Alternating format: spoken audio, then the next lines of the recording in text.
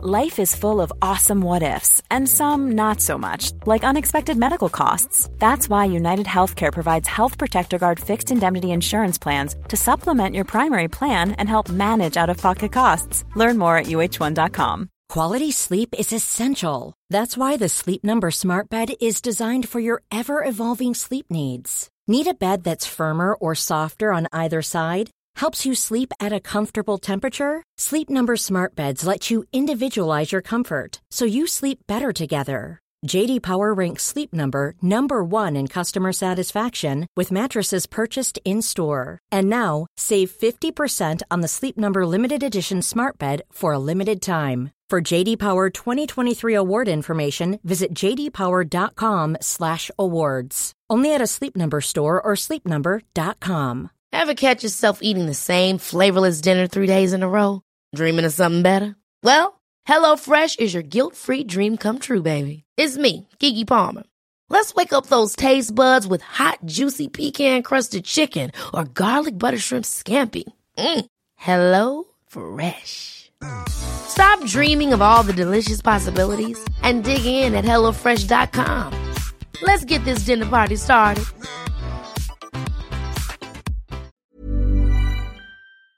You are listening to Missed Apex Podcast.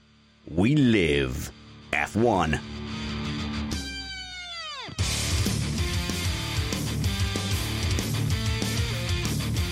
Welcome to Missed Apex Podcast. The title of today's show is Vettel Can't Catch a Break.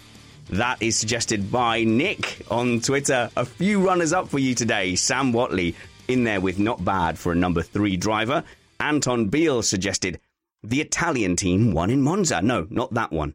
And Jeff O'Boyle says, get in there, Lewis. Now wait 10 seconds. And F1MO correctly points out that Pierre Gasly is now probably drunk. I'm your host, Richard Spanners Ready, and I'm joined by Matt Two Rumpets. Good afternoon, Matt. And good happy birthday to you. Oh, shucks. I wasn't going to say anything. You know me. I don't like to be the center of attention. But yes, since you mention it, 40 years old today. Could you believe it? Well, based on your yelling at clouds, I have to say it is plausible. Yes, but I can fool people. If you don't say 40 out loud, the fact that I am perennially about 10 pounds overweight adds a certain puffiness to my cheek that has fought the onset of wrinkles. So it's a good tactic, kids. Eat pie, stay young. I have heard this elsewhere. Right, so we did have a great race today. It was very exciting and completely different from a viewing point of view. I had Treeface next to me, my 10-year-old, watching the race. And all of a sudden, Matt, I suddenly had to go, oh, hang on a minute. I don't really know who I'm rooting for here for this race win. I was a genuine neutral for the race win, and I haven't had that for quite a long time. Yeah, it was quite exciting, and it was thrilling to see new names at the front and young people at the front. And it was just, it was literally a thing we did not know who was going to win until the very, very, very last lap, which you don't often get in this sport. Yeah, but it wasn't partisan enough. So me and my boy were sat there as neutrals. I was like, this is no good. Right, let's pick sides so we can yell at each other. I let my heart decide. I let my heart guide me. Like, who was I going to support in this fight? Gasly or Sainz? And I will let you know the answer later in the show. Now, Matt, I think we just want to set this out because this was a sort of crazy, somewhat random race. There was a lot of luck involved, but we are going to talk about luck. That doesn't mean we're taking anything away from anyone, but obviously it was a bit of an upside down result. So yes, a few people got handed luck. Some people took advantage of that and some people didn't, but it doesn't detract from the result. So when we say luck, I don't want anyone to think that I'm like taking stuff away. Yeah, the racing gods played with Mercedes for cruel sport today. There is no doubt about that. And we were entertained. Okay, I'm going to lay out some of my points at the beginning of this podcast so you know just how angry to be at me. So I'm going to say right up front that I think Gasly will and should replace Albon at Red Bull immediately. I'm going to argue that it's not simply a reverse of last season's season swap between those two drivers. I'm going to argue that Racing Point should have won this race. Lando Norris should have got a penalty, and Ferrari lucked into a great result today. We are an independent podcast produced in the podcasting shed. With the kind permission of our better halves, we aim to bring you a race review before your Monday morning commute. We might be wrong, but we're first. We're also joined by our regular race analyst, live from his living room. It's Alex Jeansy Van Gene. How's it going, Alex? Good evening. It's going well. I think it's one of the first times I've sat down since the restart happened. Yeah. I literally stood for the entirety of the second race, and for about 40 minutes after the race, I'm still buzzing, and I've maybe picked up some rum to increase the buzz. Wow, keep that buzz going. Rum also makes the sad go away. They should market that as medicine. But you and I, we're both like Hamfosi. We both love Lewis Hamilton as a racing driver, and we generally want him to win. But, you know, without going into the penalty or the reasons why, when he got the penalty, I kind of went, huh, good. Well, considering where other people were, and considering the fact that the order looked like a wet practice session, it was always going to be an amazing spiced up race. I can't wait to talk about it. Brilliant. And we're also joined by BBC Cambridgeshire presenter Ellen Ellard. Hello, Ellen. Hello, Spanners. How's it going? What I haven't done with you, I don't think we've established where your fanboy credentials lie. Are you also Hamfosi? Yeah, definitely. But I have to say, huge Lando Norris fan, of course. Right. In that case, you and I are probably going to fall out today because I think he did the dirty, and we're going to get to that in Whose Fault Is This? But first, let's go on to the action before the race.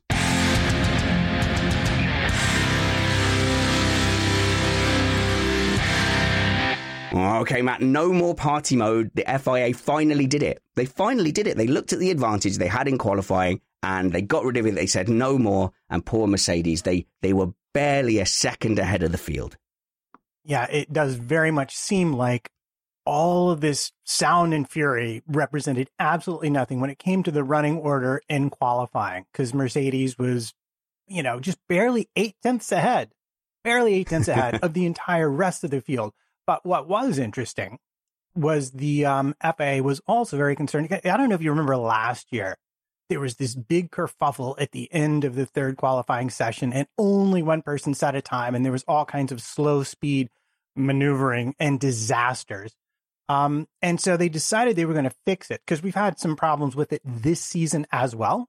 They decided they were going to fix it by setting a maximum lap time of 1 minute 43 seconds for your out lap and for your in lap. And problematically, that was both too slow to still solve all the problems, but too fast to let the cars fully recharge their batteries after their first hot lap. So they couldn't charge them all the way in when they were coming in.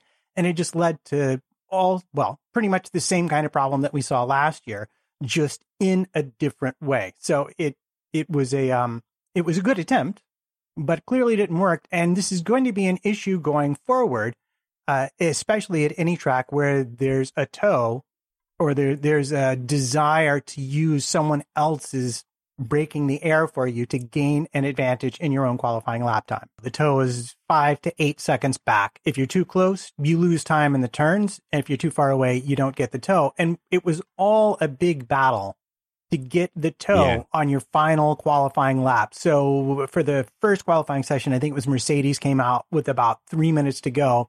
And it just wound up being an utter mess. We had the same thing. Some people going super fast, trying to pass other people. We had other people going slow, trying to back up and get space so they had a proper thing. And it was all complicated because they had this minute 43 time. So some people who were going slower were like, oh, I got to speed up to not get dinged by the stewards. And other people were like, oh, I've got a little extra time. Let me back off.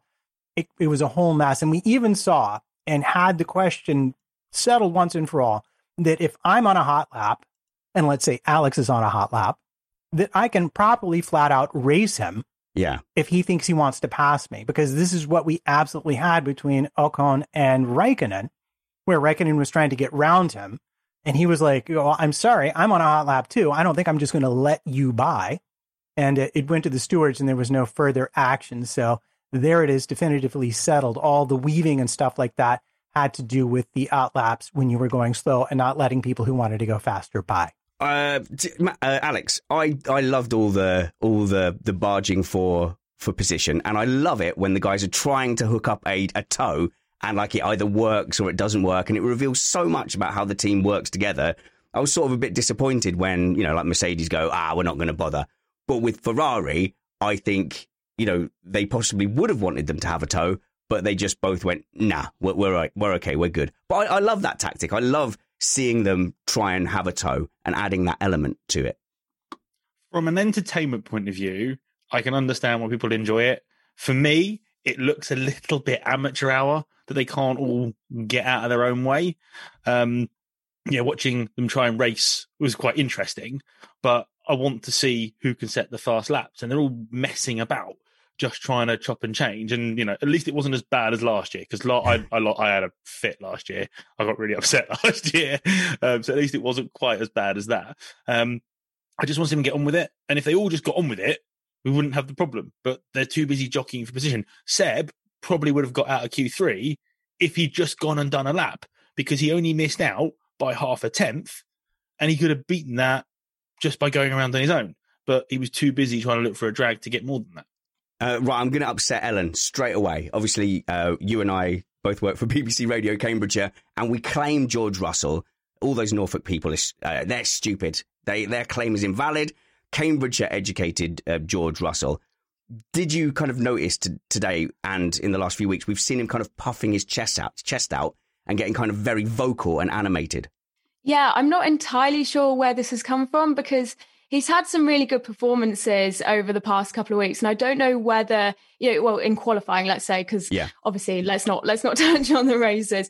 But yeah, and I just don't know whether it was him expecting maybe a bit more and maybe trying to expect more from the car and the setup, and just sort of not just. I didn't really enjoy how he vocalized it. Let's say that. I just think he's going around and he's trying to make some bold claims, but I don't know. I'm not really enjoying it. When he does get his head down, he can produce some great performances.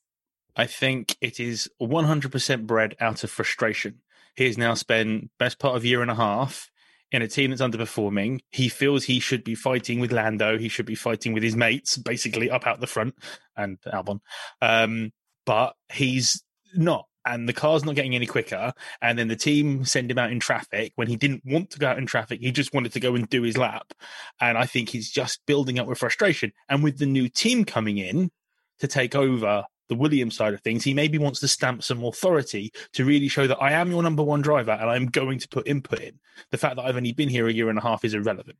It was too much, though. It was too much for me to just start spitting out and going, we need to be taking advantage of this. We don't need to be the ones messing up. But the time he stepped over the line was going, you've put me out in the wrong place. And then you could see he's had a chance to calm down in the post-race interviews. And he's gone, I'm not pointing any fingers to anyone, but I was told specifically to go out at the wrong time. So Derek, who sat there on the pit wall with the button, he's like, well, I'm the one who told you to go out then. So you're clearly blaming me. But then we've seen it as well. He's puffed out his chest when he was defending Albon too. He is almost talking kind of like an 8-year driver and not a 1.5-year driver. But Alex, if you look at Paul di Resta, I always suspect that he talked himself out of a drive on the team radio. So you literally can do that. And with new owners coming in, you don't want to show that you're like a bit of a git on the radio. But I don't think di Resta had the pace and potential that George does. I think it's very much well known that George is a prospect for the future, and he should be up there fighting with the others, but he's in a team that can't currently do it. And it's not like we've never heard a driver complain about being put out in the wrong place before. It's highly emotive. He's done really well in qualifying this year. He's got out of qualifying 5 times, I think, this year, which is amazing for a Williams in the last few years. And he feels he had the opportunity to do that yesterday, and he was put in a position where he couldn't do it. Yeah. Well, do you know, Matt, someone's just said in there, did you hear Ocon after the race? Am I judging George Russell too harshly? Maybe because I'm expecting him, or maybe I'm being a bit prejudiced. I'm expecting him to be a good old-fashioned English gent, and that came across as a bit pushy.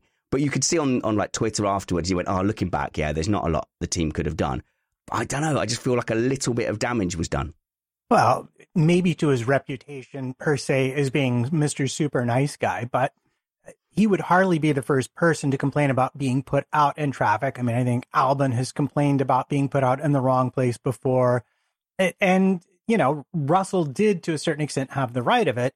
They were better off concentrating on their own race rather than getting sucked. Like, they were messing themselves up. As Mercedes said, we found it better just to concentrate on getting our tires right and not really worry about getting the tow so much. Well, it may be that Russell essentially had the same message for the team. We're trying to be too precious with it here. And if last year taught us anything, it was just get on with it and make sure you've got enough time to do what you need to do to set off on your lap with the best possible conditions for you. Last point on Russell. Ian Frost in the chat room. Hello, chat room, by the way. Doesn't like our show running. So let's make this the last point. The thing that just popped into my head, Russell's got a bit more punchy in the last couple of races. And it's been in the last couple of races that Bottas has been announced for another year at Mercedes. Could it also be his frustration of having to stay at Williams, what looks like again for another year, and not getting that Mercedes seat, seeing it being maybe not utilised to its maximum potential, might be frustrating for a young Mercedes driver. True. And then I guess the last thing for qualifying is that Ocon definitely cheated in quali, and your boy Ocon, Matt, he definitely blocked Kimi and should have got a penalty. You were so right, and that's why he got the penalty. Oh, wait, he didn't get a penalty. It went to the stewards. It wasn't illegal. It was fine. And in fact, I would refer you to the end of the race where Raikkonen on soft tires and Ocon on soft tires. Raikkonen went from position 3 to position, I don't know, out the back of the race, and Ocon started 12th and wound up 8th. But only because Hamilton passed him on the very last lap to take 7th away from him. So, yeah, he was right. Raikkonen did not have the car to go faster than him, and had he gotten in front of him, Ocon would have just passed him back, and their laps would have been even more ruined than they already were. And this goes back to the FIA's rule, just simply not doing the job it was intended to do, which I guess we couldn't be too surprised at, because it seems like most regulations don't quite seem to do the job they're intended for. Let's move on to the race. False start regulations. Let's move on to the race. This segment of Missed Apex podcast is called Where the Race Was Won and Lost, and it's brought to you today by Lydia Cruz with a Z. She's looking for some support on patreon.com /Lydia Cruz. Lydia is a patron of ours, so happy to plug her drawing creations, and she is trying to make a living now out of being an illustrator. And I will post this on Twitter at some point, but I remember she drew a no-look picture of the Missed Apex crew, Matt. I don't know if you remember. And the idea is that you look at the subject that you're drawing, and then you draw it without taking your eyes off the subject, and then see what it looks like. And yours was eerily close. She got the nose perfect. Yeah, I actually rather liked that drawing. And she is a good follow on Instagram, I will say. And yeah, more power to her. Yep. I hope that she is able to continue to drum up work for her illustrating and drawing. And I hope that makes up for not winning comment of the week last week in a split decision, as she's also a proud member of the Anti-Shaming Coalition. I agree. Patreon.com /Lydia Cruz with a Z. Matt, this is the point where we turn to you and ask you where the race was won and lost. And I think we're going to have to look at this race in 2 halves and an intermission. Well, we could, but I have cleverly noted the following thing, that the race could simply be boiled down to the following 2 points. 1, the start. 2, Ferrari. Okay, the start and Ferrari. Ferrari weren't in this race, Matt. In fact, my wife looked up from her tablet after about 2 hours of me watching the TV and yelling every now and then. And as the podium was going on, she looked up and she went, "Why isn't Vettel in F1 anymore?" So I really don't think that Ferrari featured in this race, but please tell me how the race was won and lost due to Ferrari. All right, fine. You want to know? I'll happily tell you. Who caused the first safety car? Oh, that's right. Magnussen with a Ferrari-powered car gave Hamilton his penalty. First safety car, Giovinazzi his penalty. Oh, right. And who caused the 4-second gap between Carlos Sainz and Pierre Gasly after the red flag? Oh, yeah, that would be both Alfa Romeos. in Ferrari-powered cars. So even though they couldn't be present at the front, Ferrari seemed bound and determined to wreck the race for Mercedes somehow. Okay, so not really. I mean, Ferrari is a footnote in this race, which for them will have been very disappointing. You know, they are, you know, at their home Grand Prix, and they will have been hoping for a lot more. In fact, just while we're talking about Ferrari briefly, I will make my point that I think they lucked into a fantastic result. Van Gien, I know you haven't got a lot of love really for Ferrari, but I said before the race, the only way they get out of this with any pride is if they both just chug to a halt or bin it.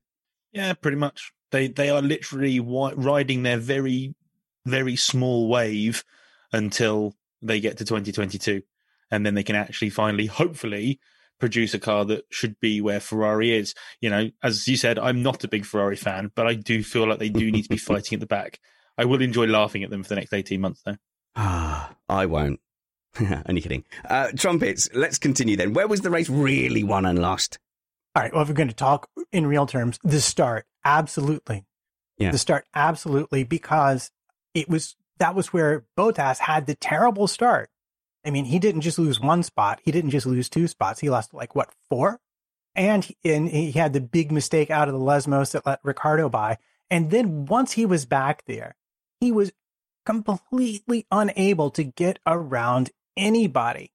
And I'd say it's an interesting and ongoing argument as to whether that's just a failing of him as a driver, or whether that's also a failing of the Mercedes in traffic, because he was definitely having issues with his power unit overheating. So you're thinking Mercedes probably didn't plan for him to be there. But regardless, Mercedes didn't have the straight line speed they needed to take advantage of the tow and the DRS zones the way certain other cars did when it mattered most. Bottas could have hidden behind the Mercedes isn't very good at overtaking if his teammate hadn't had to come from the very, very back and do some rather good overtaking on the less good tyre.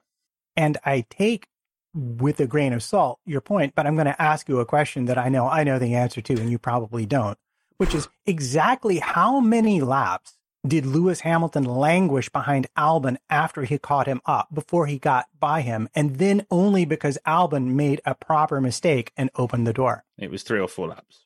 Yeah, it was. And he was on the radio saying, I've got nothing left. I can't get by him.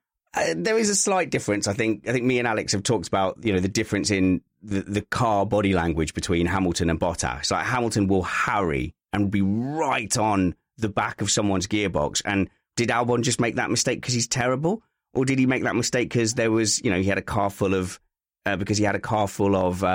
Lewis Hamilton in his mirror? And Bottas just doesn't have that same level of aggression. We saw him miss out in fight after fight on the first lap, and we've seen it before, so it's not entirely unexpected. I mean, Jenson Button in the post-show was praising Danny Rick's move on Bottas into Ascari, but he actually went left, went right, Bottas barely moved and just slotted in down the inside. There was no fight. He should have been in the middle of the road, because you can't... Ascari is a difficult corner to overtake into because it's such a fast left-hander, and he should have been slap bang in the middle of the circuit, and then Ricciardo wouldn't have got past, but he's almost waved him by. But also, talking about Hamilton harrying people, how often do we see people go off in front of Lewis? Because, he's chasing me. Schumacher used to have the same thing, and I don't like praising Schumacher, but it kind of feels relevant these days. But Schumacher used to do the same thing. He used to scare people off the road because it's like, oh, crap, I've got this guy behind me. I just think, just continuing the point, I just think Bottas lacked all aggression. And there was a lot of, once he'd made the mistakes off the start, I mean, the reaction time was so slow. Everyone else whizzed off and just left him sitting. And it was so difficult because in the past he has moved well and recovered well, but he was immediately on the radio complaining about the problems, and there was never really conclusive of what the problems were. There was something to do with tire pressure, and then when we got to the red flag, they were looking at the car and trying to place things back together. But just the desire to move forward, I just didn't think was there. Yeah, it was defeatist, wasn't it? On the radio, he immediately started coming on the radio saying, "I've got a puncher." It's like, well, okay, that explains it. Okay, you clearly don't have a puncher though. And then saying, well, now it's the engine settings. And my mind immediately went to Ready Player One, where that, the bum aunt's boyfriend is going, oh, it wasn't me, it was the bad gloves. And I don't know, Ellen, I think just maybe like when you've got a bit of pride there, and instead of going on the attack, he went on the defensive out loud. But that's how you lose races. You need to be fully confident that you can recover. And we've seen him recover in the past, and we have this year, but I just don't know why it wasn't there today. All right, Matt, let's move on a little bit with how the race was won and lost. So that's, I guess, kind of today, it's a bit of a story about how we one by one lost the traditional top contenders, if you like. I instinctively in a tweet included Ferrari in those two, but Ferrari weren't going to bother anyone today at all. However, we lost Bottas in that way. It feels like there was something maybe in his head. There was something maybe in the car and the way the cooling was going. But his initial reaction kind of betrayed that this doesn't feel right. I'm not in the right place. I don't have any confidence. It didn't point to I've lost an element of front wing and I've got a bit of understeer. He's not lost an element of front wing. The feel of the car might have been different. I mean, I think you can say like, oh, the car feels different. I think I have a puncture when it's some other problem. But what is interesting is they only had one engine mode to cope with today. And he absolutely was complaining more than a tiny bit about that. So party mode might not have made a big difference in qualifying. But in terms of Bottas being stuck in this traffic and in terms of Mercedes' ability to deal with the cooling, it could have actually had rather a big impact on how the race was won and lost in this instance. The other thing that was also mentioned a lot during the whole race weekend was the Mercs were not quick in a straight line. They were one of the slowest in the speed traps through a lot of this weekend. And up against a Renault and a McLaren, which don't have the best engine, so they're probably likely running very, very skinny aero. Therefore, they become difficult to overtake because in the DRS, they could not overtake. That's what Hamilton had when he came up against Albon, was he had the DRS wide open and was making absolutely no inroads to Albon. So that's a bit of a defense for Bottas, but he needs to be more aggressive in those situations. And then people asking in the chat room there, what happened to Verstappen? I mean, Verstappen got a poor start as well. But really, neither Red Bull had the pace today, Matt.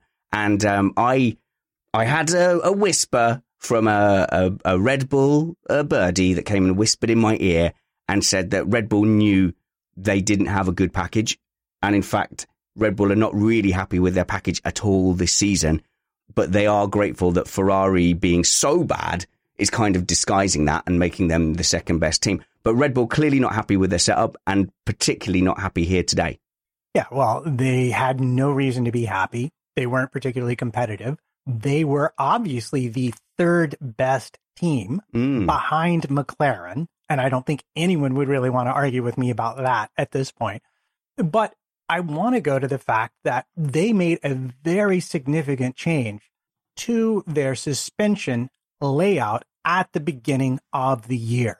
And that even for a team with the resources of Red Bull, with the aerodynamic genius of Red Bull, it is no small matter to make a big change like that and have it come out well. They're sort of nibbling and nobbling their way back into vague competitiveness, but this has never been a great track for them. And it absolutely showed the weakness that they currently have compared to, well, even say McLaren, Renault, Racing Point, never mind Mercedes. And of course, aside from Lewis's memory slip, thinking about racing Seb instead of Max, Ferrari have happily taken themselves out of that picture too. Okay, we've got to talk about that then. And just in case anybody missed that in a post-race interview, Lewis Hamilton was sat there and they said, how did you feel today? And actually, Lewis Hamilton didn't seem terribly upset. It's one of those things that happens. And he mentioned that specifically when he looked at his competitors, they hadn't had a particularly good race either, which kind of takes the sting out of it. And he said, obviously, I looked at the result and when I saw that Max had also not finished, suddenly that took the sting out of it. And then he also then failed to mention that, perhaps Bottas is one of his competitors as well. And that might be a good thing that he hadn't finished high up. But I don't think Lewis would have been particularly disappointed today to have been. If he's going to lose out on any race, I think this is the one to lose out on. So let's talk about the penalty itself, because, oh, hang on, no, Matt's going to get upset. I can recognise in a twitch in your mouth, Matt, that I'm skipping ahead somewhat. Well, if we're going to talk about the penalty, we should probably talk about the fact that prior to that, and this is critical, you asked me where the race is won and lost, and I think three things. The first is the start. The second was Gasly being pitted on lap 20 by his team under the yellow flags before the safety car that caused both Hamilton and Giovinazzi to get the penalty, which we'll go on to in just a second. And I think, you mentioned earlier about somebody mentioned Ocon being a bit unhappy on the radio. Well, I did dial back the race and looked at 20. Ocon was ahead of Gasly, and neither he nor Gasly were even into Parabolica when those yellows were thrown, and it was obviously going to be a safety car. And I do wonder if there might not have been a back and forth about whether or not to bring him in there. I think Ricciardo was too far along to get pitted properly at that point. Anyway, maybe that's what it is. But regardless, the call of AlphaTauri and only them to bring Gasly in for tires in that yellow flag period before it became a safety car was the reason they won the race today. No doubt about it. Yeah, so clearly people will be pointing to that as an example of luck, but it does seem like it was just a very good team call. Yeah, there was no luck about it. They absolutely got it right. The yellows had been thrown before he was called in. They knew it was a safety car, and they got him in before they closed the pit lane. That was very frustrating. I imagine, Ellen, you'd have been like me and Alex, desperately hoping there wouldn't be a safety car. And it just felt like it was right next to an open thing. Just push him through the thing. I don't know, I don't want to disrupt it, but I kind of was hoping for a safety car. Not for any other reason than it would sort of halt the race for that time, because McLarens were looking so strong and so comfortable. It just seemed to work. And in my head, I was thinking, if there is a safety car now, we can and there's no mass disruption to the field. Yeah. They could keep rolling as it was, chip away, couple more laps, keep it going, and we'd be in a better position come the end of the race. But there was some disruption, Alex. I mean, what I don't get was why K-Mag was so close to the pit lane. Why didn't he just roll into the pit lane? I don't get that. Or why couldn't there was a big gap behind him? Why couldn't they pull him back?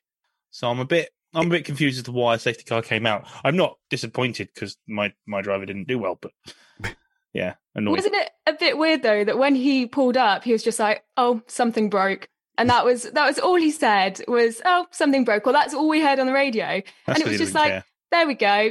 We'll park it there, get out, hitch a ride back in when they push it in." He's leant across the car as they roll it back up, and it just did seem a bit nonchalant to me. Yeah, if it was Monaco, he'd have been on a yacht, Kimi Räikkönen style. I always wonder, when some drivers pull over and they really look for the safety area and they pull over fantastically, and you go, "Oh, that was brilliant." He didn't want to disrupt the race. I know now, Alex, from our iRacing experience, that the second everything goes wrong for you, you're like, "Oh, screw everyone else. I don't care. I'm limping. I don't care. I'll swerve around the track. I'll take everyone out." And I think I'd have that attitude as an F1 driver. I would just stop it in the middle of the home straight. "Oh, that's as far as it would go. Sorry." That's not what happens. I mean, I punt people off, but that's not what happens. No, I'm not saying you would do that. I'm saying I would do that.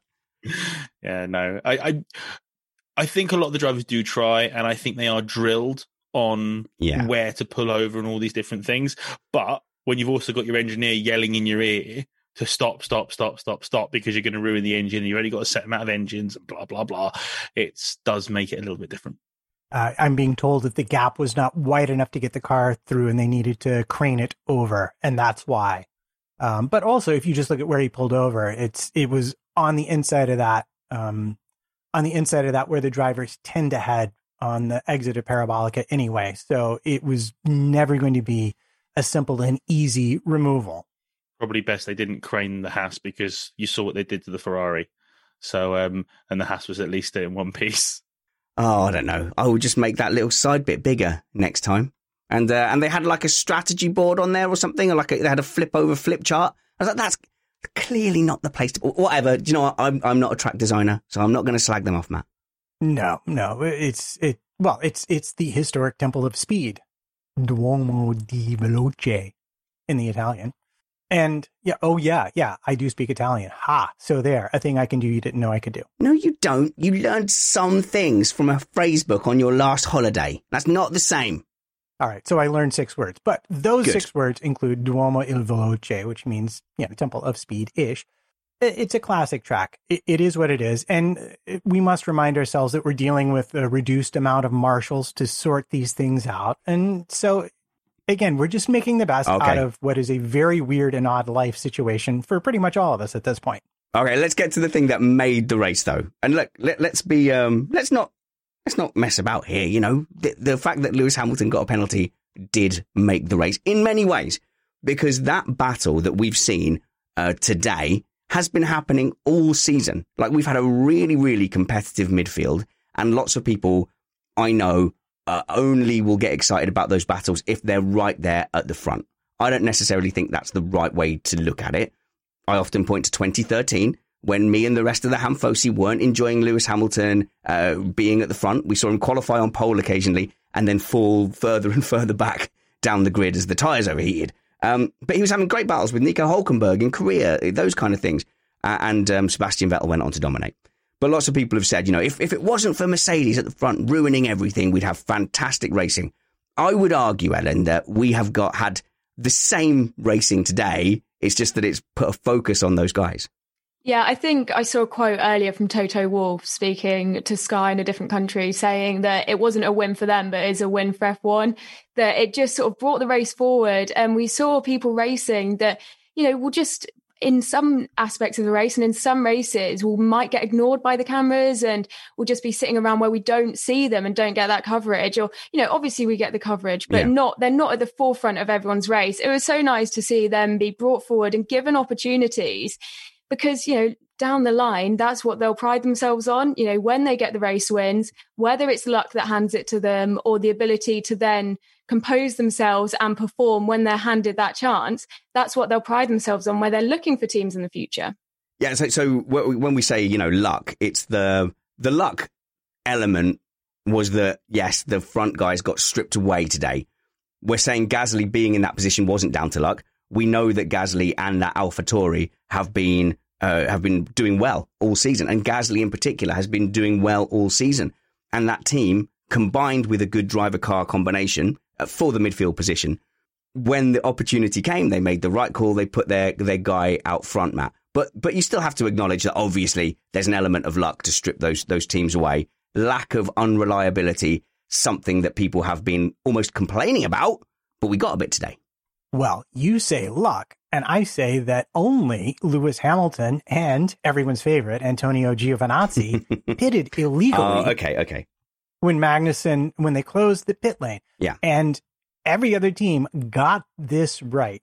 And one of the details I had hoped to chase down but couldn't is exactly how race control communicates to the teams this seemingly critical information, because I'm definitely with Lewis. If I was driving that car, there's no way I'd be looking way off to the left to see a little tiny cross on a light board telling me I can't come in the pit lane. So I'm depending on my race engineer and my team, and the team told him to pit.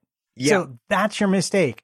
And that mistake, I don't know, you could call it luck, because no one else made that mistake except for Giovinazzi. And well, I mean, that's just, there you got what you got. So I'm not going to blame Lewis Hamilton, surprise. But yeah, it did seem like really like difficult and tricky to spot those lights on the left. And I've done it. Okay, fine, fair enough. I'm not a bastion of like racing, but I've done it on an indoor kart track, Alex, and I'm sure you've done it at the odd track as well, where I just sailed half a lap with a red flag, and there was red lights all around. And it's only when I got to the stopped traffic that I went, hell's going on here? There's been an accident. And then I slammed it on, and the guy came over and he was like, dude, seriously. But it just didn't register. It didn't register in my mind. And at one of the Missed Apex karting events, I was wearing a GoPro, and I got pulled over for overtaking under yellows. And I could have sworn I would never do that kind of thing. And then I looked back on the GoPro and was like, oh, no, I clearly overtook 2 people under yellows.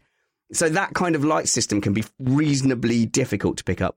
Also, when was the last time the pit lane got closed? Well, I don't under ever a safety car. I don't ever remember it happening. But that's my point. So I think actually the last time a pit lane got closed was when they were coming out of the pits in Canada in 2008, and Lewis drove into the back of Kimi Räikkönen. So Lewis seems to not like pit lane closures.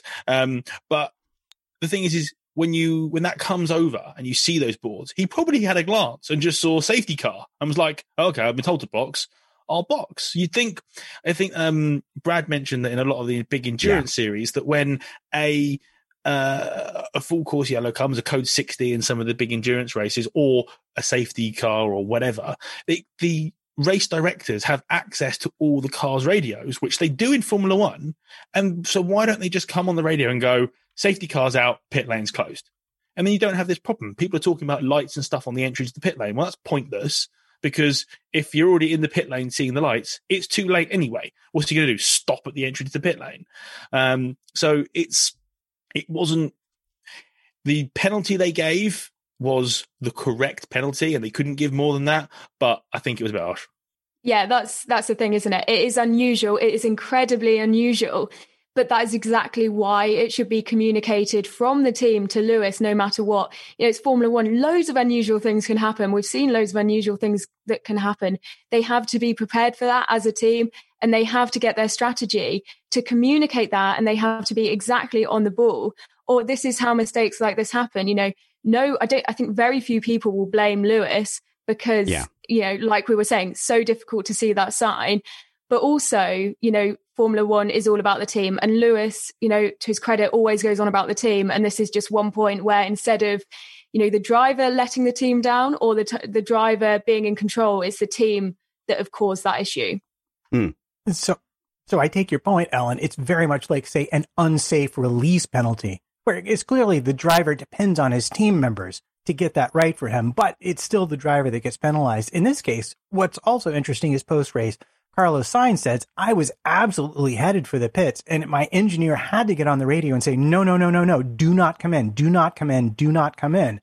And so he went round, and you look at the chart from Pirelli, only two people pitted on lap 20 were Lewis Hamilton and Antonio Giovinazzi. And like I said, for Giovinazzi, I don't know, but for Hamilton, they either didn't have time to assess the information or they just plain got it wrong for him. Am I right? Giovinazzi actually went into the pits first, didn't he? He was quite far back. And No. He came in after Hamilton.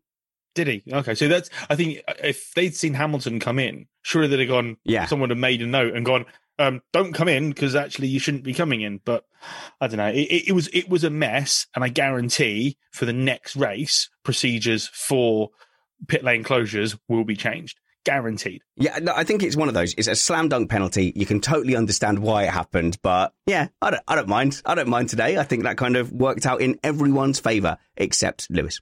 Right. So the chat room is telling me that Toto said that they got a four-page document from the FIA, and it was on page 4 of the document that the pit lane was closed. So I don't know exactly how that works, but that's what the chat room is telling me right now. So I'm going to have to go find that Toto Wolff interview after the podcast and have a listen. But when were they given that? Because presumably that was all dropped on them before. They need to be told and they need to be communicated quickly. When did they receive the document? Okay. Your guess is as good as mine. Okay, look, let's move on. Hamilton got a penalty. They made a mistake. It's kind of understandable. Everything is as it should be. And I think Alex is right. They're definitely going to change that in the future.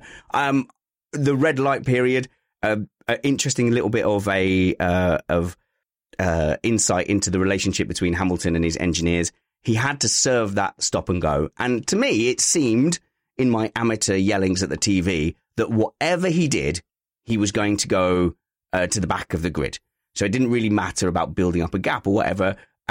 He was arguing with his engineers, and it was just so interesting that then they had to bring in James Vowles to go, no, dude, honestly, this is the best way. Just come in straight away. Let's take it on the chin and let's protect ourselves from future stoppages and safety cars. Let's do it. Lewis Hamilton argues back, and it was just super interesting to hear the trust me, do it this way, followed by silence. Where I'm right, Alex, isn't it? Because you can't use that all the time. You can't use the trust me every day, but every now and then, if I do the trust me, I can use that as my currency. From a driver's point of view, and I said this as it was happening, I would want to be at the front without anything in front of me worrying me, getting to the first corner and ploughing it for 3 laps until I had to serve the penalty. So I was with Lewis on that. But what I think the team were trying to defend against was a restart safety car. So if he ended up having a safety car on his second lap, he then completely loses all the advantage anyway. So I appreciate the point, but I got to hand it to Vowles for potentially having gotten for this mishap to have occurred. That was absolutely the right strategy. They put him on a tire that would go harder to the end than any other tire. As we saw, he was still making progress up the grid until the last lap. And you say, as a driver, you want nothing more than clear air. Well, guess what? He had almost 16, 20 seconds, 30 seconds worth of clear air to drive into before he caught up to the back of the grid. And as you state, would another safety car occur, he gets caught right back up and he's got the tire advantage to the end. So it was the correct call. But I understand Lewis wanting to do what you said. I agree. In the end, it was the right call. But from the point of view, he's like, if I can get to the first corner first, everyone might fight behind and I might gain more time on the field. Because if he pits on the first lap, he's not gaining any time on the field. He was saying, I think he even said, I can gain 5-6 seconds in 3 laps, which would have actually made up for a lot more. And he would have come out 25 seconds back rather than 30 seconds back. All right, look, we've got Hamilton lost the race. He's out of it. Let's stop talking about him. It's the rise of the midfield trumpets, something that we've been wanting to see all season, and it happened, and it was glorious. So Lance Stroll gets, okay, I'm going to come across as all bitter and Lance Stroll-y. I don't care, okay? It's going to get worse from here on in. If you don't like me sitting here talking about bad-mouthing Lance Stroll, it's probably best to tune out now. But he lucked into the effective lead of the race behind Lewis Hamilton. Pierre Gasly, through that great call to come in on the yellow flags, ended up in second place. And then we had the McLarens lined up behind.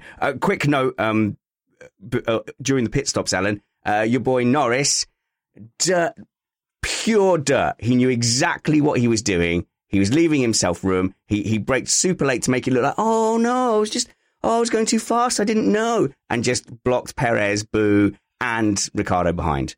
Can I say no comment? We move on. I can't argue with that. But, it is difficult. He was trying to benefit and obviously benefit himself and the team. And, I just don't think it was fully, he knew what he needed to do, but probably just hadn't fully clocked what would happen if he did what he did and the impact on the rest of the field behind him. See, Alex, this is that fine line. This is the difference between the nice guys. Kyle Power would never, ever, ever do something like that. But you and Brad would look at that situation and go, double stack's going to hurt me here. Oh, no, yep. I accidentally broke too late. Definitely, 100%. But I'll be interested to know why he didn't get a penalty. Because Kimi got one a few years ago and Lewis got one, I think that was Bahrain. Lewis got one for doing, funny enough, to Daniel Ricciardo as well. Did the exact same thing. So I'd be interested to know why Lando didn't get a penalty for that, because it is a slam dunk. I've got a theory, and I think it is just because when the other guys that you mentioned did it, they let the gap just kind of naturally build and they were slowing up and it was a bit obvious. Lando came into the pit kind of reasonably and then slammed the anchors on. So it looked like your typical, oh no, I missed the marker board. Ellen, you on board with that?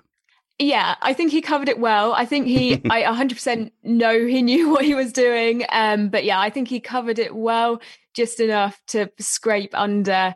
But I don't think he'll be making a habit of it again. Okay, so let's see. In our chat room, I was trying to see if anyone's sort of defending that. Noah says Norris didn't get a penalty because he did nothing wrong.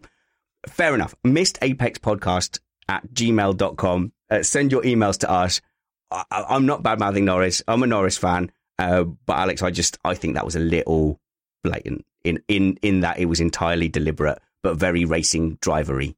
Oh, I'm a massive Lando fan. I've been doing hashtag Lando since the start of last year. I love him. And he had pizza on his helmet for this race, which made me love him even more. But it's Dirt Dog, and he should have got a penalty, but he did a very good job of covering it. Expertly done. Go on, Matt. Yeah. Give us some wisdom. Well, the thing I would really like to know is exactly how slow was Norris driving in that pit lane. Because I think that's going to be everything to do with whether or not he gets a penalty for it. I mean, was he like 2 or 3 kilometers under the limit, or was he like 17? No. I think that's a difference. No, that's the genius of it. I'm going to move on from this, I promise. But the genius of it was, I think he was driving at a perfectly normal speed, actually not driving unnecessarily slowly, but just the act of having to slam the tabs on means that Perez is braking hard, means that Ricciardo behind him is braking hard, means voila, he has his gap. And this is me just being a bitter Perez fan, because Perez then just lost out to every man and his dog in that pit lane. And then, of course, the red flags come out, Matt. Life is full of awesome what-ifs, and some not so much, like unexpected medical costs. That's why United Healthcare provides Health Protector Guard fixed indemnity insurance plans to supplement your primary plan and help manage out-of-pocket costs. Learn more at uh1.com. There's never been a faster or easier way to start your weight loss journey than with PlushCare. PlushCare accepts most insurance plans and gives you online access to board-certified physicians who can prescribe FDA-approved weight loss medications like Wegovy and Zepbound for those who qualify. Take charge of your health and speak with a board-certified physician about a weight loss plan that's right for you. Get started today at plushcare.com/weight loss. That's plushcare.com/weight loss. plushcare.com/weight loss. Hold up. What was that? Boring. No flavor. That was as bad as those leftovers you ate all week. Keke Palmer here, and it's time to say hello to something fresh and guilt-free. Hello Fresh. Jazz up dinner with pecan-crusted chicken or garlic butter shrimp scampi. Now that's music to my mouth. Hello Fresh. Let's get this dinner party started. Discover all the delicious possibilities at HelloFresh.com.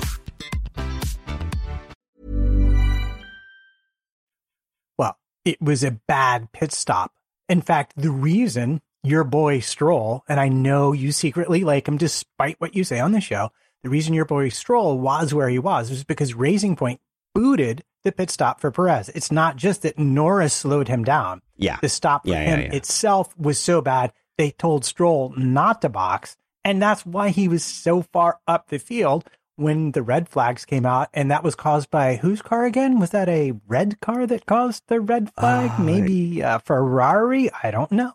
Apparently, they said on the technical analysis that Leclerc's crash was caused by a lack of hope. And it was the 2020 hope component just completely disappeared, Alex. Can we talk about his crash for a second? Go on. That was blooming scary, especially because of what happened to Seb. And I got a text from a friend of mine who said he just thought Vettel had got upset, so decided to drive through all the barriers when he actually had a brake failure. So I actually caught that impact of Leclerc's just before he hit the wall, and I thought he'd gone in full chat with a brake failure. But what had actually happened, he'd got halfway around the corner, lost the back, and thrown it into the wall. Properly scary moment, shut my kids up until I saw, I was not happy until I saw Leclerc moving. That was properly scary, that big shunt. Less scary was when it was Vettel's brake failure, because that was actually pretty cool, because he just had brake failure and just went straight through the polystyrene. And that's not how you're supposed to do it, but it looked brilliant. So I think... go on. Sorry. Sorry. But I bet his pants were brown, because I cannot imagine what it must feel. I mean, I've had kart brakes fail about 50 miles an hour, and that was scary. I can't imagine what it must feel like at 220 miles an hour to put your foot on the middle pedal and it not go and nothing happens. That must have been so scary. Alex, I've had that at 20 miles an hour in a go-kart where I've just put the brake down and nothing's happened, and I've went straight into the tyre barrier, and I was like, adrenaline was so rushing through my body, and I treated it like it was basically a near-miss, near-death incident, and I should go back and apologise to the kart track marshals. Matt? I had that happen in a 77 Caddy on the road at a fairly high speed. My brakes stopped working, and I'll tell you, those things weigh about 5,000 pounds. Yep. Scary stuff. Scary stuff. It is terrifying. So we're all agreed that from now on, the winner of the race should go through a special polystyrene set of borders that they put to the inside of the pit straight. And yeah, this is the best idea I've ever had. They build up because it didn't damage Seb's car, did it? It wasn't dangerous. So they have a big checkered flag built out of polystyrene and the winner has to drive through it. Ellen, I cannot see a flaw in that plan. Isn't it just like hole in the wall? I think that's been done before. I think the concept's been and gone. Sorry, Spanners. You guys are radio DJs. You should be on hole in the wall at some point. I'm still waiting. I guarantee Ferrari had a lot of bits of polystyrene to probably pull out of the radiators in the engine after he went through that. Okay, I just want to point out I'm not a DJ. I'm a presenter. There's a big difference. Same thing. The difference is I know nothing about music, so I don't want to claim I'm a DJ. Whereas Ellen, you can be found on Saturday nights at 8 p.m. on BBC Radio Cambridgeshire, promoting brand new music, which is risky because a lot of new music is rubbish. Oh, no, not that we only play good music. Oh, right, okay. You're guaranteed 2 hours of good music with me. Yeah, I know, because I definitely listen. But I can't because I'm 40 and all new young people music sounds like garbage hitting a fan very hard. I've lost it. I'm sorry, I can't. Ellen, I can't pretend. I can't lie to you. Fine, I'll listen. I'll send you some recommendations. Soothing stuff. Now you've hit the 40 mark. Stuff stuff. Fill you out, relaxing. Things I can listen to in my slippers whilst complaining about people. That would be whale music. Brilliant. Matt, rescue this man. I'm on whale music and driving through polystyrene. I'm lost. Well, I don't remember the cathedral, but there's a John Cage piece being played that's for Oregon at an incredibly slow tempo, and it started about 10 or 12 years ago, and I don't think it's due to wrap up for about another 20 years. It sounds like it might be about your speed at this point. Yeah, I think so. 40's going to hit me hard. It's going to be a long decade. Right. No, where are we in the F1 show is what I meant, not where am I in my life. Oh, sorry. We were talking about the fact that the red flag allowed Lance Stroll to have an entirely free pit stop. Crazy. Basically, for Lance Stroll and Lance Stroll only, the minimum pit stop rule evaporated. He just rolled into the pits with everybody else on the red flag because they had to repair the barriers. They gave him new tires. And he just started in second place. And you're thinking, boy, that's a race win if ever I've seen one, right? Yeah, man, because if you looked at the cars around, he's got Gasly behind him and you fancy a racing point to be able to keep ahead of an Alpha Tauri. And you go, yeah, he's got this free pit stop. And there was loads of confusion on social media. In my head, I can't remember the rule change, but in my head, I was like, yes, they definitely can change tyres. Lance Stroll is in the lead of this race. So I tweeted that and loads of people I think it might have just been like denial and anger. A lot of people were just like, no, that can't be. It can't be. But yeah, that was a relatively new rule, Matt, wasn't it? That now under red flags, they could do whatever they wanted. And this was to help in situations where the conditions were changing so that you didn't have the situation where a car was having to go out on slicks suddenly onto a slightly damp track. I think it was a clarification. It happened in Monaco a couple of years ago. Vettel put on new tires when there was a red flag event, and there was much complaining about it, as there was about this. And it is interesting because the rules allow you to do things like change your cooling, brake ducts, wheels, tires, real accident damage. But you are subject to being scrutinized. And Joe Bauer did go down because they worked kind of extensively on Bottas' car to try and help him through the traffic. And while that was going on, Lewis actually went to visit the stewards and have a word. Yeah. Not that it made any difference.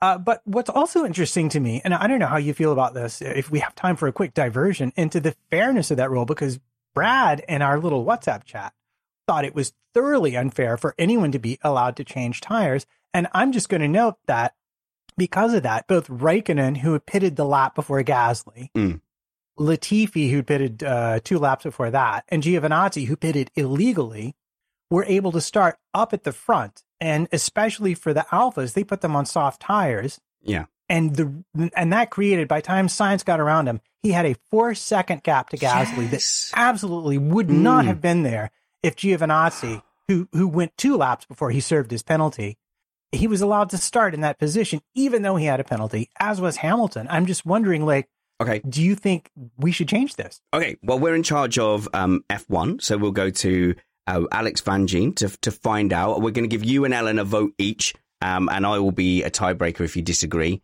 Would you keep this rule or would you change it? I thought it was changed. Okay. Would you change it back?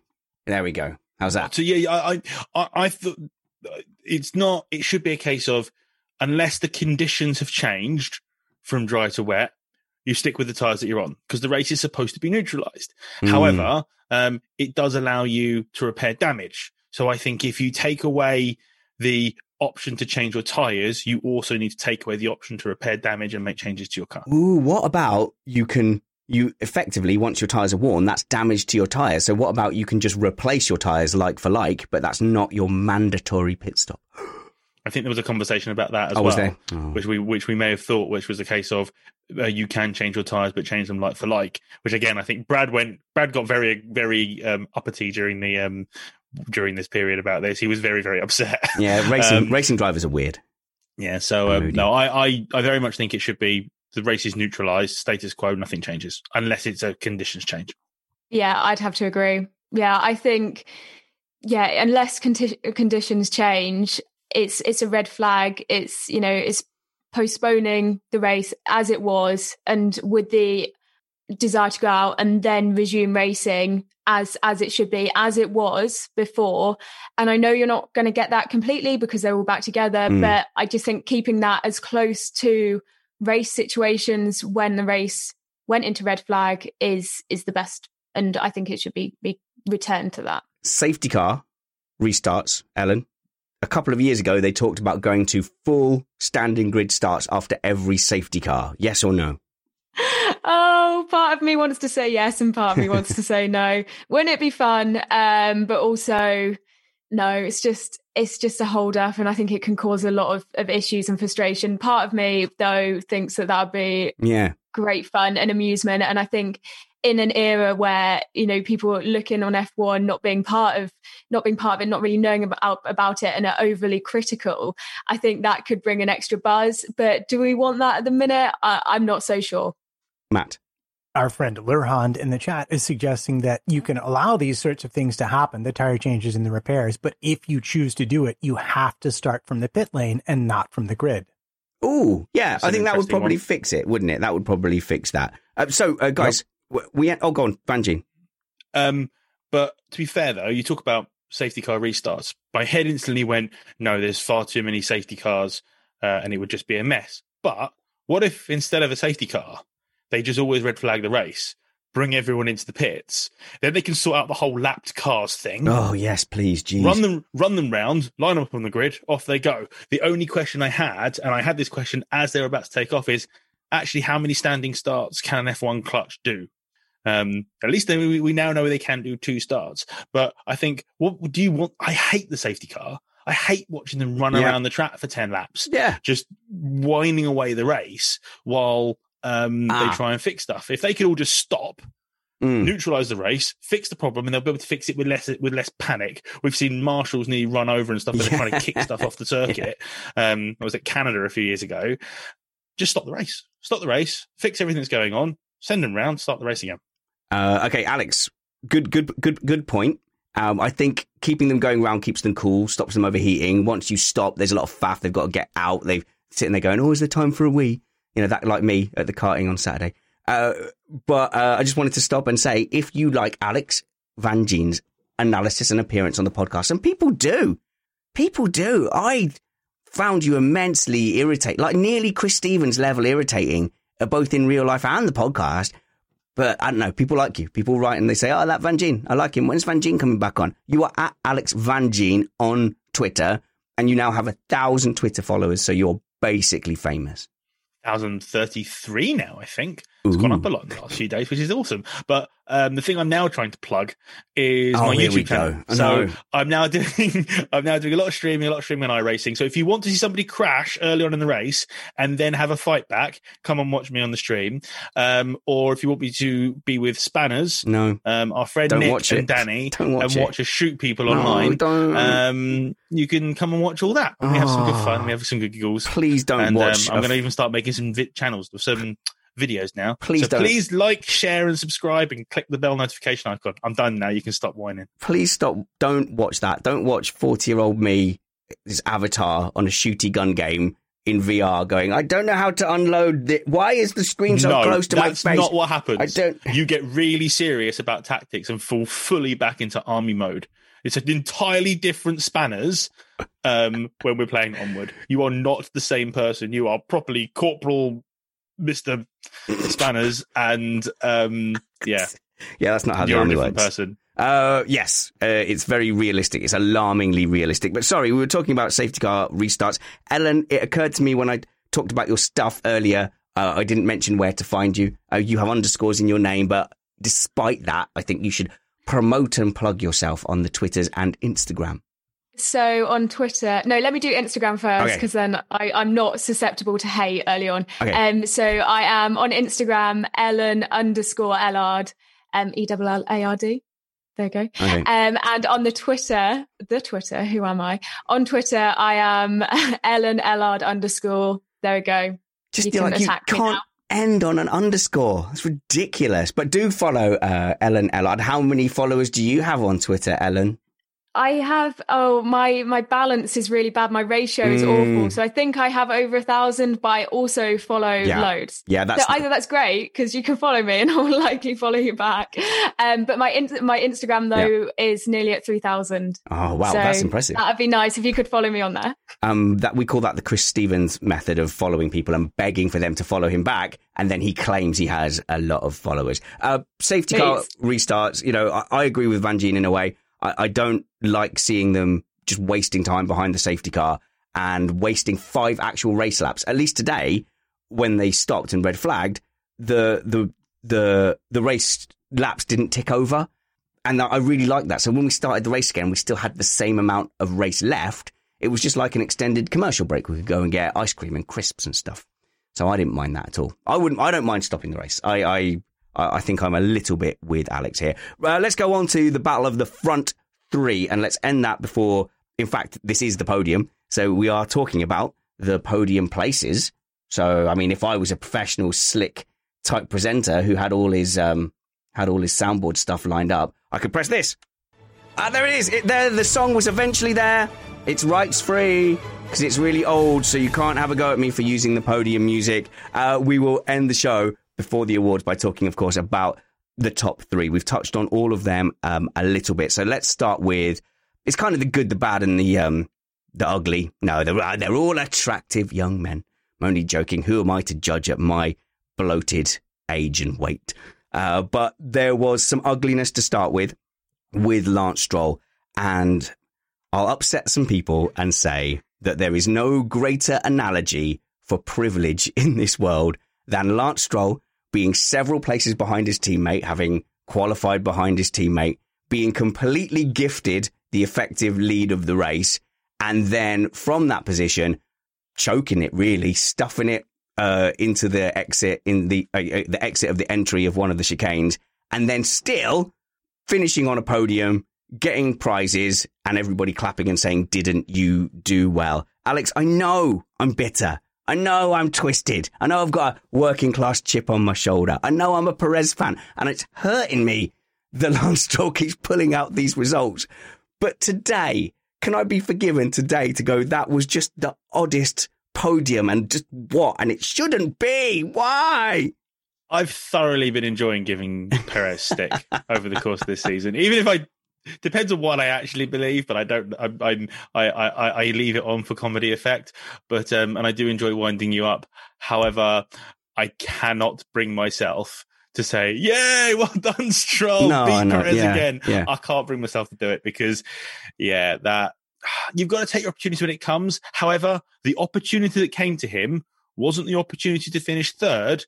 The opportunity that came to him today was to win this race. Yes, thank you. He was more than capable, had the equipment more than capable. And if it was Perez, I think Perez would have won this race today. And he fluffed it. He fluffed the start, and then he screwed it up at the second chicane. And that is entirely on him. He could have had a race win today, and he looked dejected on the on the podium. I actually thought we'd have the happiest podium we've ever had today. We didn't. We didn't. The only person who was actually thrilled was Gasly, because Sainz was annoyed that he was second and not first for finishing 3/10 behind Gasly, and Stroll knows he should have won. Matt, he should have won. Yeah, make the case. Make the case. Defend Stroll. Well, I can't. Stroll should have won, but I will defend him to the following extent: that a standing start with your fuel tanks more than half empty is absolutely not the same as a standing start with full fuel tanks. And say what you will, I'm not sure the team adequately prepared him for that, because the thing that really killed him off the line was wheel spin, suggesting that he wasn't running the proper amount of revs or wasn't managing his clutches correctly. And that's something that the team engineer could have addressed with him while the cars were in the pit lane. Like, you're going to be starting at the front, but here's what you need to know about how your car is going to behave this time around. Okay, could the engineer have stopped him from locking up and stuffing it into a chicane? Oh, that was entirely different. He totally missed his braking point. We've all been there in iRacing. He was busy looking at his opponent, and then he looked up and said, "Oh, I should have braked 50 meters ago. That's bad." Yep. And just barely managed to avoid taking Raikkonen out and causing another safety car, quite frankly. I'm going to revel in this one. I'm going to get to tell Matt that he's wrong and that his point is invalid, because they were all starting on half tanks. It is exactly the same for all of them. I think it's more the case that Lance Stroll was second on the grid, knowing that is technically first because Lewis had to serve his penalty, and he choked. That's what happened. We have a fairly effective system on this podcast where I have a hand symbol for each person, or I point to me that I want to speak. And then I can tell from people, they give me hand signals back, and you can't see it on the stream. But Matt he was so incensed there that he audibly went, "Oh no, you come to me next." Go on then. Why is Alex's challenge incorrect? Because his assumption is that everyone else automatically knew to do that, and their team didn't prep them for it. Yeah. That's what I would say right off of the bat. Doesn't negate your point. Could easily be choking.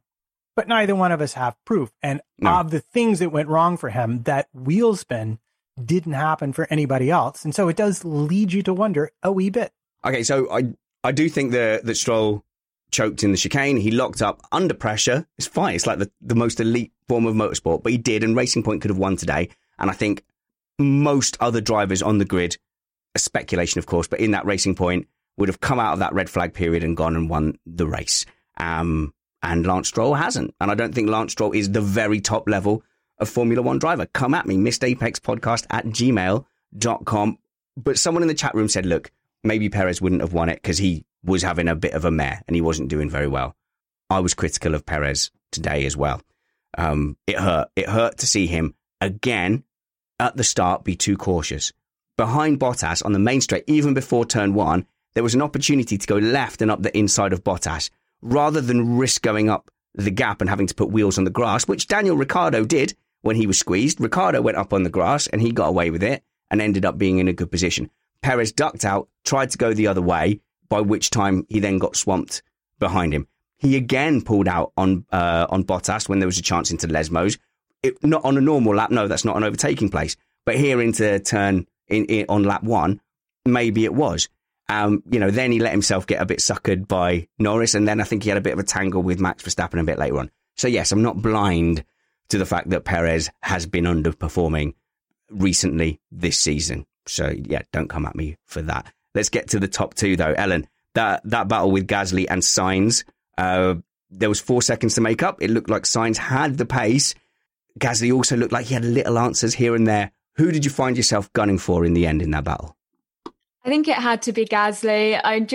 Whether it's just for the emotive point of view, like everything he's been through and everything he's been pushing for recently, to see him go out and just fight till the end, he would have known, what was coming behind him, and that if he made mistakes, they would show up. But he kept pushing like he has pretty much consistently this year, I'd have to say. He's been really good. I don't know whether it's just, I'm not entirely sure how to pin, or like where to pin it on what's causing the success, whether it's the car or whether it's just the mentality that he's got now. I don't think Red Bull was the best place for him. And I think, with you saying at the start, I was biting my tongue, and, I don't think going back there is a good answer for him, and an option. But yeah, it was just so good to see him push on. And, would it have been nice to see him a bit closer and really see him fight? Maybe, but, I'm very content. So you were content with the Gasly win. I'll put this to you. You're saying Red Bull's not the best atmosphere for him. I think that it is irresistible now for Red Bull to make that change. I can't see them not making that change. They're going to have to. In fact, I think it's definitely going to happen. Whether he wants to or not is irrelevant. Whether he should or not is irrelevant, because Helmut Marko is going to make the call and they're probably going to swap him back. But could it not be, Ellen, that he's now a season and a half older, wiser, faster, and he did seem to come into F1 a little bit immature and a little bit undercooked, and maybe he's just better now? Yeah, maybe. But are we just going to see this yo-yoing between him and Albon, and who is feeling which team better at which point, who's feeling which car better at which point? I think if he was going to do it, I think, he would have done it back then. He would have had that scrappiness, and he would have gone for it. I think so. I think he's matured so much. When he first came into Red Bull, I didn't particularly like him as a driver. I wasn't a huge fan, but seeing him mature the way he has done over the past few years, I have a lot of respect for him now. Alex, then Matt. I understand why you think they should put Gasly back in, but could it just be that Red Bull second seat is just not a nice place to be? You get all the second-hand toys. You're literally the not loved accidental second child, and it's normally the third one. Struggling with my 2-year-old at the moment. I know the feeling, and I just don't think that you get the service being the number 2 Red Bull driver. And I think, like you say, they may want to put him back. I don't think he'll want to go, because I think he'll just end up finding himself 5 to 7 tenths a second off of Max Verstappen, because at the moment you don't want to go against Max Verstappen. He's one of 2 of the best drivers in the world at the moment, and untouchable. And I just think you need to nurture Albon. It's his second season in the sport. He's finally finished his first season with Red Bull. Give the guy some more time, because he has the speed.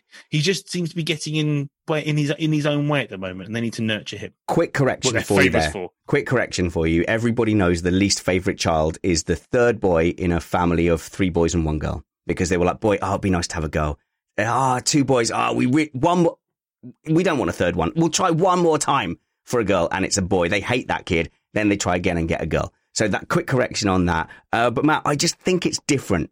I think it's different this time. I don't think it's an impossible position to be in. I think they just put 2 very quick, raw, young, inexperienced kids twice in a row, and it went wrong twice in a row. Gasly version 1 went wrong. Albon has been worse than Gasly. I think they've put a fire under his butt and said, Gasly didn't get his elbows out. You need to get your elbows out. And Albon's making mistake after mistake. He's pushing hard. He's not driving within himself. He's going off in qualifying. He's having crashes. He's hitting Hamilton and then hitting I know. But he's in those incidents. I know people are blaming Hamilton for those. But he's in incident after incident in qualifying and free practice. I think he's done worse than Gasly has done. And a mature Gasly that's had time in Toro Rosso to go and get a podium and now a race win. Not only am I saying it should happen, I'm saying it will happen. It will happen this season, and he will surprise us by outperforming Albon. That's my call. And you're entitled to be wrong about that. Okay. Looking backwards at the season that they shared together in the same car at Red Bull, Albon outperformed Gasly. This is not something that can be argued with. Even this yes, year, it can. Yes, Albon it can. has been in a position to win a race, something that Gasly has never been in when he was in the senior car. And I will simply point out that, yes, admittedly, the contact at the beginning of the race pretty much ruined Albon's race because he damaged his floor. That in qualifying, where everyone has been giving him such a hard time, He was 0.3 off of Verstappen. I think what you're looking at here is that the Red Bull was a terrible car at the circuit and arguably worse than the AlphaTauri was. And I think Gasly is in a car in which he is confident and he can extract the lap time. Put him back in this Red Bull seat, he would be worse. Quick one. Generally, is Red Bull a better car at the beginning or the end of the season? The end of the season. Did Albon have the Red Bull last year at the beginning or the end of the season? The end of the season. So I can argue with you, it wasn't the same car that they were in. Albon had the much better Red Bull of the two last season. Van Gien. The biggest thing that Albon needs to sort isn't his racecraft, isn't his actual out-and-out race speed, it's his qualifying. His qualifying is the thing that is dragging him down. His qualifying is the thing that is putting him in the mid-pack, which is making him have to fight and get wheel-to-wheel with people and cause problems. And because you're in a faster car, you feel like you need to be in front. And therefore, there is a bit more urgency. And all he needs to do is be qualifying a 10th or 2 off of Max, and all of these problems go away. And then he's kind of in a Bottas-Hamilton position, which maybe is what Red Bull might want. I don't think he calculates risk at all in the way a racing driver in that seat should, though. I think he goes into things and he doesn't learn from his mistakes, I think. And, we saw it in qualifying, we saw it in free practice, and it's happened before, with, when he's come up against Lewis, he doesn't calculate risk as much as he should. And I think he needs to be nurtured. But it's difficult because he needs to start understanding the position he puts the car in. And, calculating risk is a huge thing as a racing driver. And it doesn't seem that he's quite cracked it yet. The risk reward, I think the risk reward of Alex Albon has been a little bit off as well. Look, his seat has been under pressure. This Gasly win has come at exactly the wrong time for Alex Albon. I really hope he is in good company this evening. I hope there's a big Red Bull arm around his shoulder. They've got a great team spirit. I'm sure there is, but I think he's got a one-way ticket to AlphaTauri. And it's going to come sooner rather than later. The last person we've not talked about, of course, in that is Carlos Sainz. And Alex, you alluded to it. He looked gutted. It looked like a really muted celebration. Incredible, really. It's his best ever result in F1, and he's gutted. And you got to admire that, haven't you? You got to love that. He wanted to win today, didn't he? He was having constant conversation with his engineer over the radio, and he literally said to his engineer, "I want this win. Shut up now. Let me go and win this race." And because I'm a McLaren fan. I am a Lewis Hamilton fan, as we all know, but I'm not actually a Mercedes fan. I've always been a McLaren fan. Unfortunately, there was a driver there for a while that made me not so happy to be a McLaren fan. But I am a McLaren fan, and I was bouncing up and down for those last 3 laps as Sainz was closing in, and I was screaming at the television because I really wanted to see a McLaren win. But to be fair, he drove impeccably today and put Norris in the shade today, which he hasn't properly done this season. But today he firmly put Norris back, despite Norris having a slightly dodgy pit stop. But Norris was nowhere. Underscore, you're up. I heard something really nice. I think it was from Lando Norris, who said the reason why it's a good thing that they get disappointed with where they are. Everyone looks in and thinks they're doing so well. Why are they disappointed? But it just shows how much they believe in that car and believe in their own abilities. And as much as it might come across as a bit like, why aren't you happy? Why aren't you celebrating more? It just shows how much they believe in that car and the position they've found themselves in. It's comments like that from Lando that, despite all the jokes and all the gaming and all these things and everyone trying to be cool like Lando, actually shows the brain and the intelligent, mature head that is on those shoulders, which is why, again, I hold Lando again in massively high regard. And he's a class act, that kid. I'm going to talk about Lando a bit more in the awards. Matt, last point before we go to those awards. And that's just got to be that if you're a McLaren fan, you're looking at a 1-2 today that got walked out the door because of some rules that may or may not be entirely fair. And you're going to say second and fourth. Look at where Racing Point finished. I think we will take that. and be happy with it. But yeah, it's hard not to have a sense of what might have been, because it was so close. And there's no doubt about it that Sainz in that car was the second best driver on the circuit today and pretty much this weekend. Well, they might be strong contenders for Thing of the Week. Got it wrong, didn't I? It's Thing of the Weekend, I suppose. Now, Thing of the Weekend. This is our awards section. And during this time, I would like to get some chat room comments. And I would love my panel to also feel free to plug any upcoming projects if I've not given them a chance to do so. But before we go to the comments, before we go to the awards, I have to say a clumsy thank you, because I don't think I can say thank you enough. It's my 40th birthday today, but I celebrated it yesterday by taking my racing buddies, the guys who've been organising Missed Apex with me, and the iRacing as well, just a handful of us. We went down racing at Daytona Milton Keynes. And before we started, we got into the car park. There was cameras set up. I was like, why is there cameras set up? I feel so ugly and fat today, because it was a day that ended in Y. But they surprised me with an embarrassment of gifts. This is a Patreon supported show. The patrons keep the lights on here. They cover all our running costs. They make this a viable thing for me and Matt to dedicate real hours to, and to do our best to bring this production to you guys. So we're a Patreon supported show, but this was not to do with keeping the lights on. They just did a whip around organised by the fantastic Richard Molden, who organised it all and collected enough cash to get me full race gear. And as you know, Alex, I've always said you shouldn't go karting unless you've got your own race gear and look dead flash. And now I am an OSW, which is someone who has own suit wisdom, or an own suit wizard, perhaps.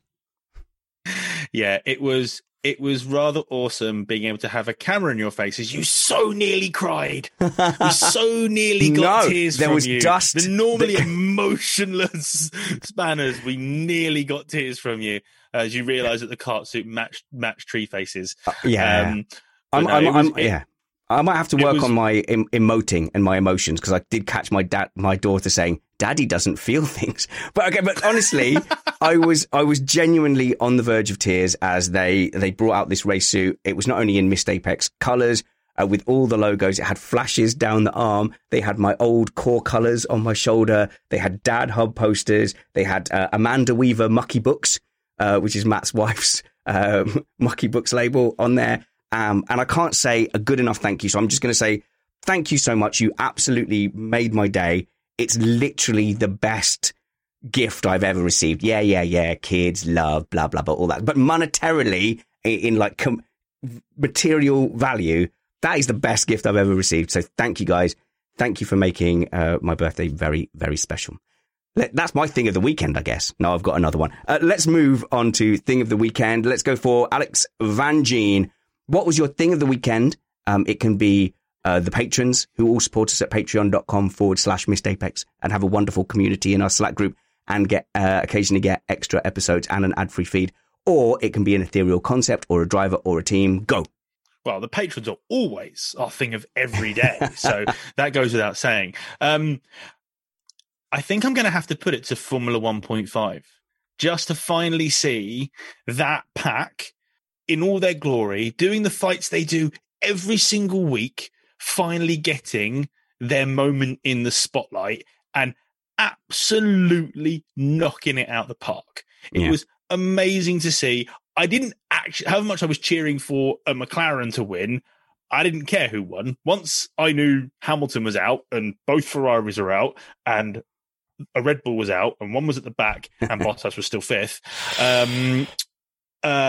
I just didn't care who won, because it didn't matter who won, because it was still going to be an amazing spectacle. And the thing I'm going to save that for my bad thing. But okay, come on, you were on the verge of going. Awesome. You were on the verge of going. The real winner today was Formula One. Go on, say it. I'll cut it in so that you said it. I was never going to say that. You were definitely. I may be a dad, and I may be getting near to 40, but I'm not that cheesy.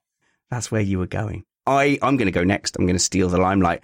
My thing of the weekend was the celebrations of the Minardi team, the AlphaTauri team. They looked delighted. They They let themselves be abandoned in joy. And despite there not being a crowd, Gasly's reaction was priceless. You could just see the raw emotion there. It did look a little bit like a computer game scene because there was no crowd. But, you know, hopefully he was aware that there was millions of people around the world watching him. And now AlphaTauri, or that factory, have equaled Ferrari's record of wins at Monza since 2008, which is possibly a bit cruel. Ellen Ellard. I was going to say Gasly, and I'm still going to go for that. Driver of the day for me, quite easily. He earned that. He deserved it. I think he needed it. It is just, you know, it was emotional. I think you'd have to be quite cruel to sit there and not understand how much it meant to him.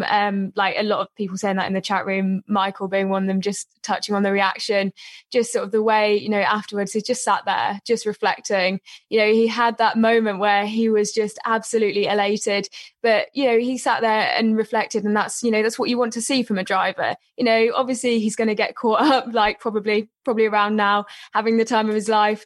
But also he took those moments to reflect on what that meant to him and the people in his life. It is a bit of a change from, you know, perhaps Lewis Hamilton, who's like, yeah, another one. That was pretty cool. Okay, thanks. Bye, guys. Yeah, it was nice to see that kind of, that story. And I know people get upset with Mercedes and Lewis Hamilton winning a lot. And I know this is a year where we've swung to a set of regulations, a state of a set of regulations where one team and one driver is dominating. I know that. But doesn't it make it all the more sweet when something like this happens? Isn't it all the more special for the season we've had for Gasly to go and do that without the bitter, Matt? The sweet don't taste so sweet. Hopefully no one's seen the film that's from. So that I made that up. What's your thing of the weekend? Oh, this was tricky. I mean, you have Seb taking out the polystyrene barrier at the first chicane, which is kind of fun. You have McLaren just absolutely rolling up the rest of the grid as the weekend goes on. But I think my thing of the weekend has to be the first non-Red Bull, Mercedes, Ferrari winner since 2013 when Kimi Räikkönen did it in a Lotus in Australia. That is a very long time to go, and it is awesome that we have seen a winner that's not one of those three teams. Was it Australia? In person. Was it Australia? Abu Dhabi. That's what the WhatsApp chat said, and Kyle Powers. You can blame him if his research was faulty. I thought that was Abu Dhabi. Maybe it was Abu Dhabi. Oh, okay. But who was there a Red Bull, Ferrari, or Mercedes on the podium that day? I honestly don't know, but probably. So what I was thinking was, when was the last time none of those teams was on the podium? That would be, let's get Sean Kelly, F1 Statman, on the phone. All this positivity is annoying me. Let's go negative. No, that's the wrong. Oh, Spanners, you missed the apex. Oh no, you missed the apex. The edit will reflect that I got that very, very right. Isn't that right, Steve, video editor, who puts together all these lovely scenes and sets for us? Thank you very much, Steve. The missed apex award, apart from me getting things wrong and pressing the wrong buttons, who missed the apex for you? Ellen. Remember to unmute myself. Nah, we're all going wrong. Yeah.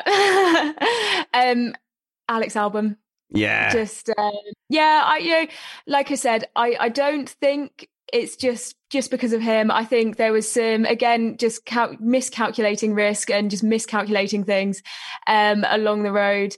But yeah, I think he needs nurturing. I don't think this is not me completely, slagging off Albon.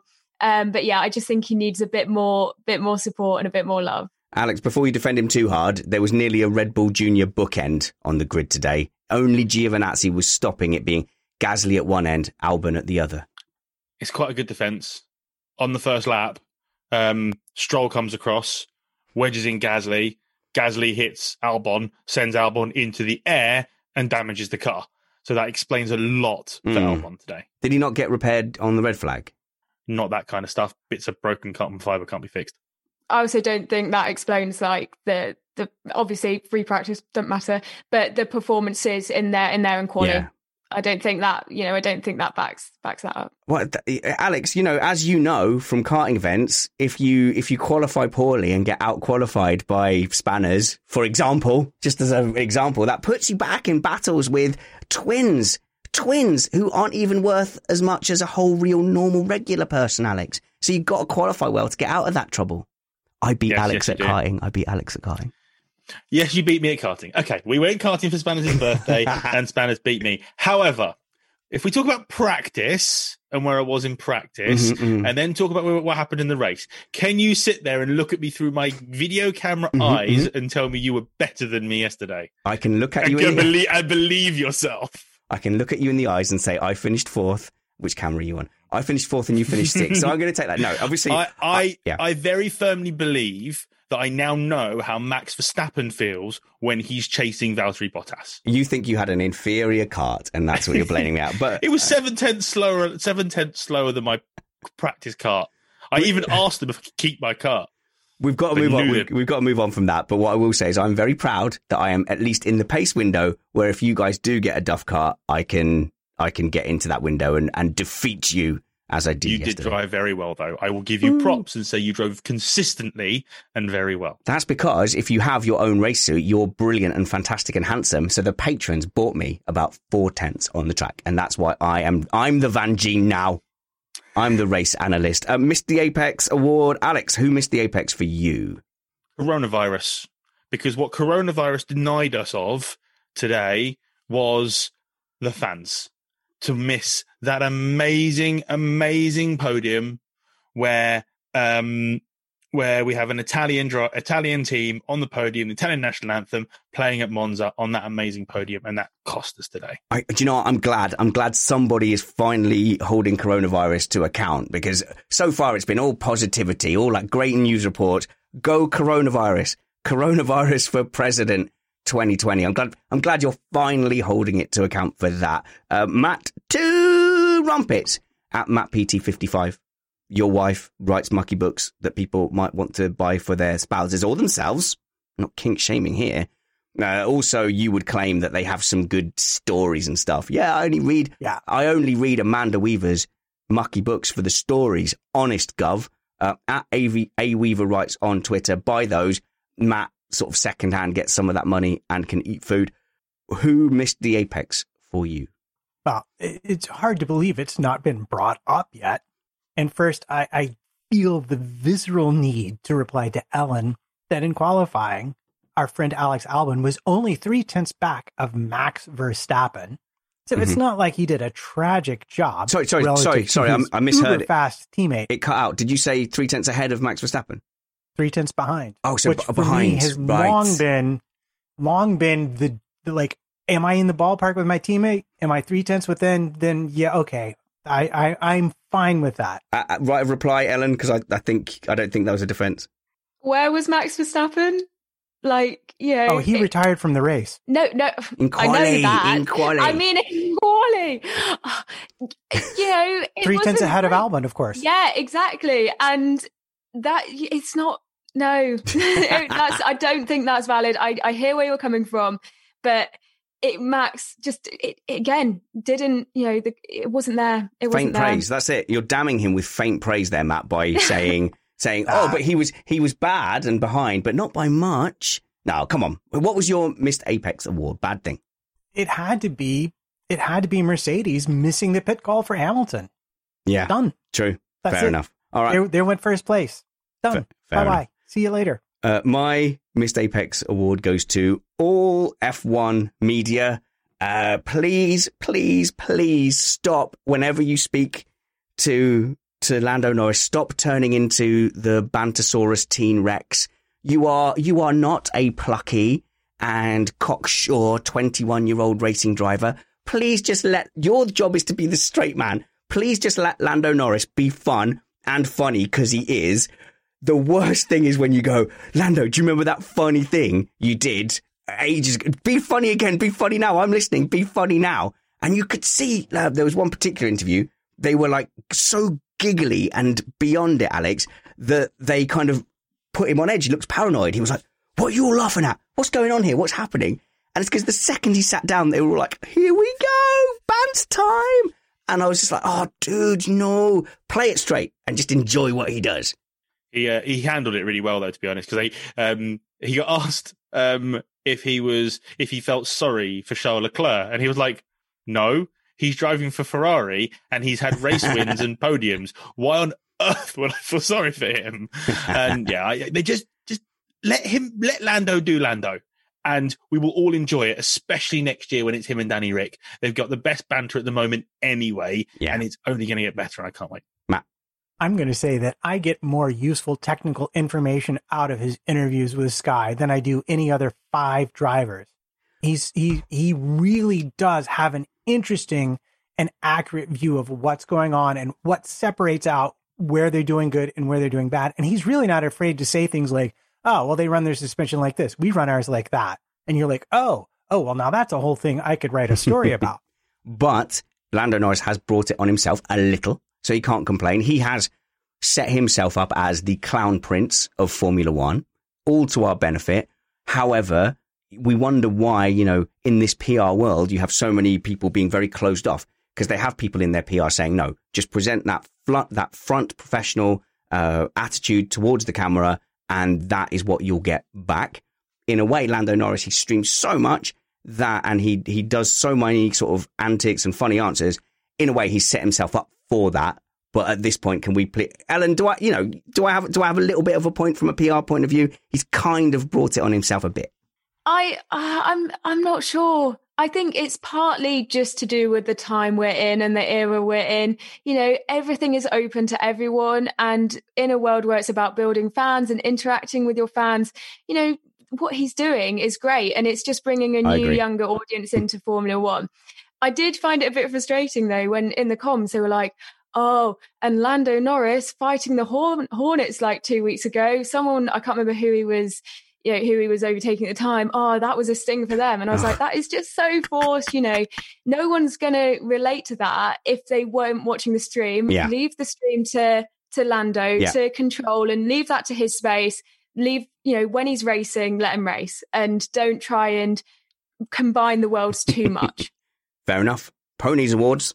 Daddy, I want a pony, and I want it now.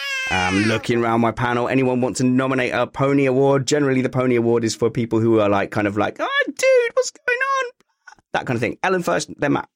Can I have, and again, I'm not slagging him off at all, but Lewis Hamilton getting out of his car, hopping on his scooter and scooting off to the officials.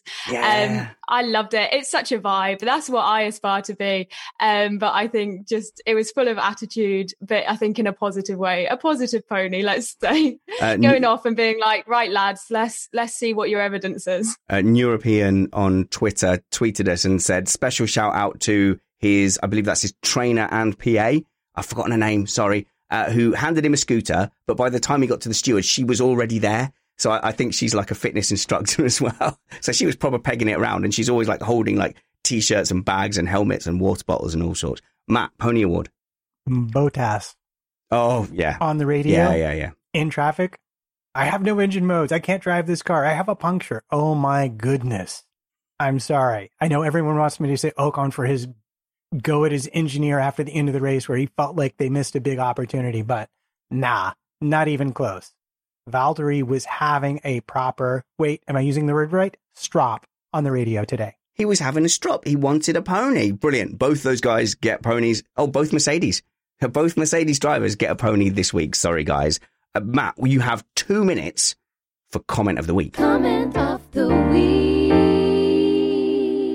So you can have 1,000 as long as you get it into 2 minutes. I'm gonna shout how timings at you of how well you're doing. Go. Right. So first, as always, we thank Joshua Smith for contributing through the super chat and wishing you a happy birthday and pointing out, and I think this is a positive thing, that it won't be long until you overtake me for senior citizen on the podcast. You'd have to die for me to overtake you. Oh, so not a good thing then. Not for you. No, death is bad. Avoid that. All right, now down to the actual contenders. First, we have Lydia Cruz, almost winner last week, in with hope going to be outlawed in the 2021 regs. Okay, go on. Dominic Oxford with a very clever Leclerc crashed Lewis party. Yeah, okay, well, that's contender. Paolo Veri in with Bottas is Albanizing to watch. Oh, that's a stretch of a pun. He must have 3 kids. He must have 3 kids. Easily. Udavir Kapoor in with seems like all good Italian strategists are in the other team. Because, of course, AlphaTauri is an Italian team. Yeah. 30 seconds left. Clappers in... How many? 30. I wasn't counting. Let's say 30. Oh, yeah. Well, I've only got like 17 more, so I'll be done. No problem here. Clappers in with Mercedes changed all of Bottas' car apart from the bit that was making it slow. Driver swaps not allowed under a red flag. Yeah, it's the nut between the steering wheel and the seat, isn't it? iHammers in with had Hulkenberg had Stroll's car, he would have driven it to P1 only to crash in Parabolica on the last lap. He is cursed. Because we all know Hulkenberg and podium. The Hulken curse. And then Vermin's finally in with Ferrari strategy. We're so slow, we're not fitting brakes for Monza. Besides, there's only 5 corners. Give us a winner, Matt. Oh, I don't know. I'm so tempted, but I think we're going to have to give it to Lydia this week. Hope outlawed in the 2021 Rex. And that's not just because she sponsored a segment and asked you to go to patreon.com/Lydia Cruz with a Z. Lydia, you are winner of... No, come on, Spanish. You are winner of... Comment of the week. Yay, I got that right. Thanks for joining us for this Italian GP race review. We've got another Italian Grand Prix as we go to Mugello next week. Please do consider following our panel. Follow Ellen Ellard. Search for Ellen Ellard on Instagram and Twitter, and you'll find her stuff there. Follow Alex Van Geen, because if you don't follow him, you're in front of him, and if you're in front of him, he'll punt you. But if you want to follow him on Twitter, go to @Alex Van Geen. It's VANGEEN.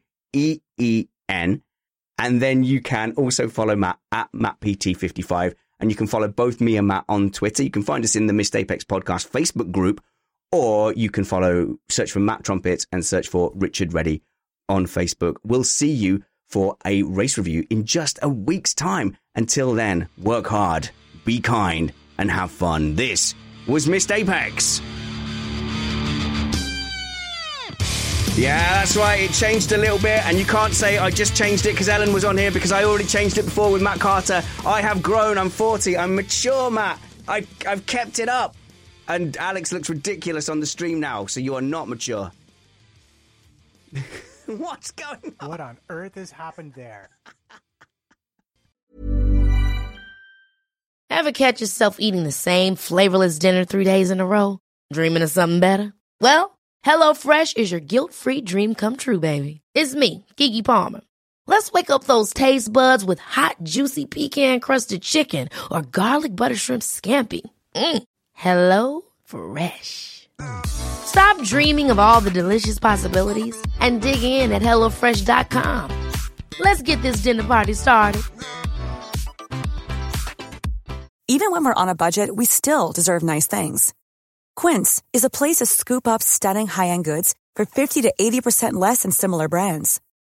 They have buttery soft cashmere sweaters starting at $50, luxurious Italian leather bags, and so much more. Plus, Quince only works with factories that use safe, ethical, and responsible manufacturing. Get the high-end goods you'll love without the high price tag with Quince. Go to quince.com/style for free shipping and 365-day returns. When you make decisions for your company, you look for the no-brainers. And if you have a lot of mailing to do, Stamps.com is the ultimate no-brainer. It streamlines your processes to make your business more efficient, which makes you less busy. Mail checks, invoices, legal documents, and everything you need to keep your business running with Stamps.com.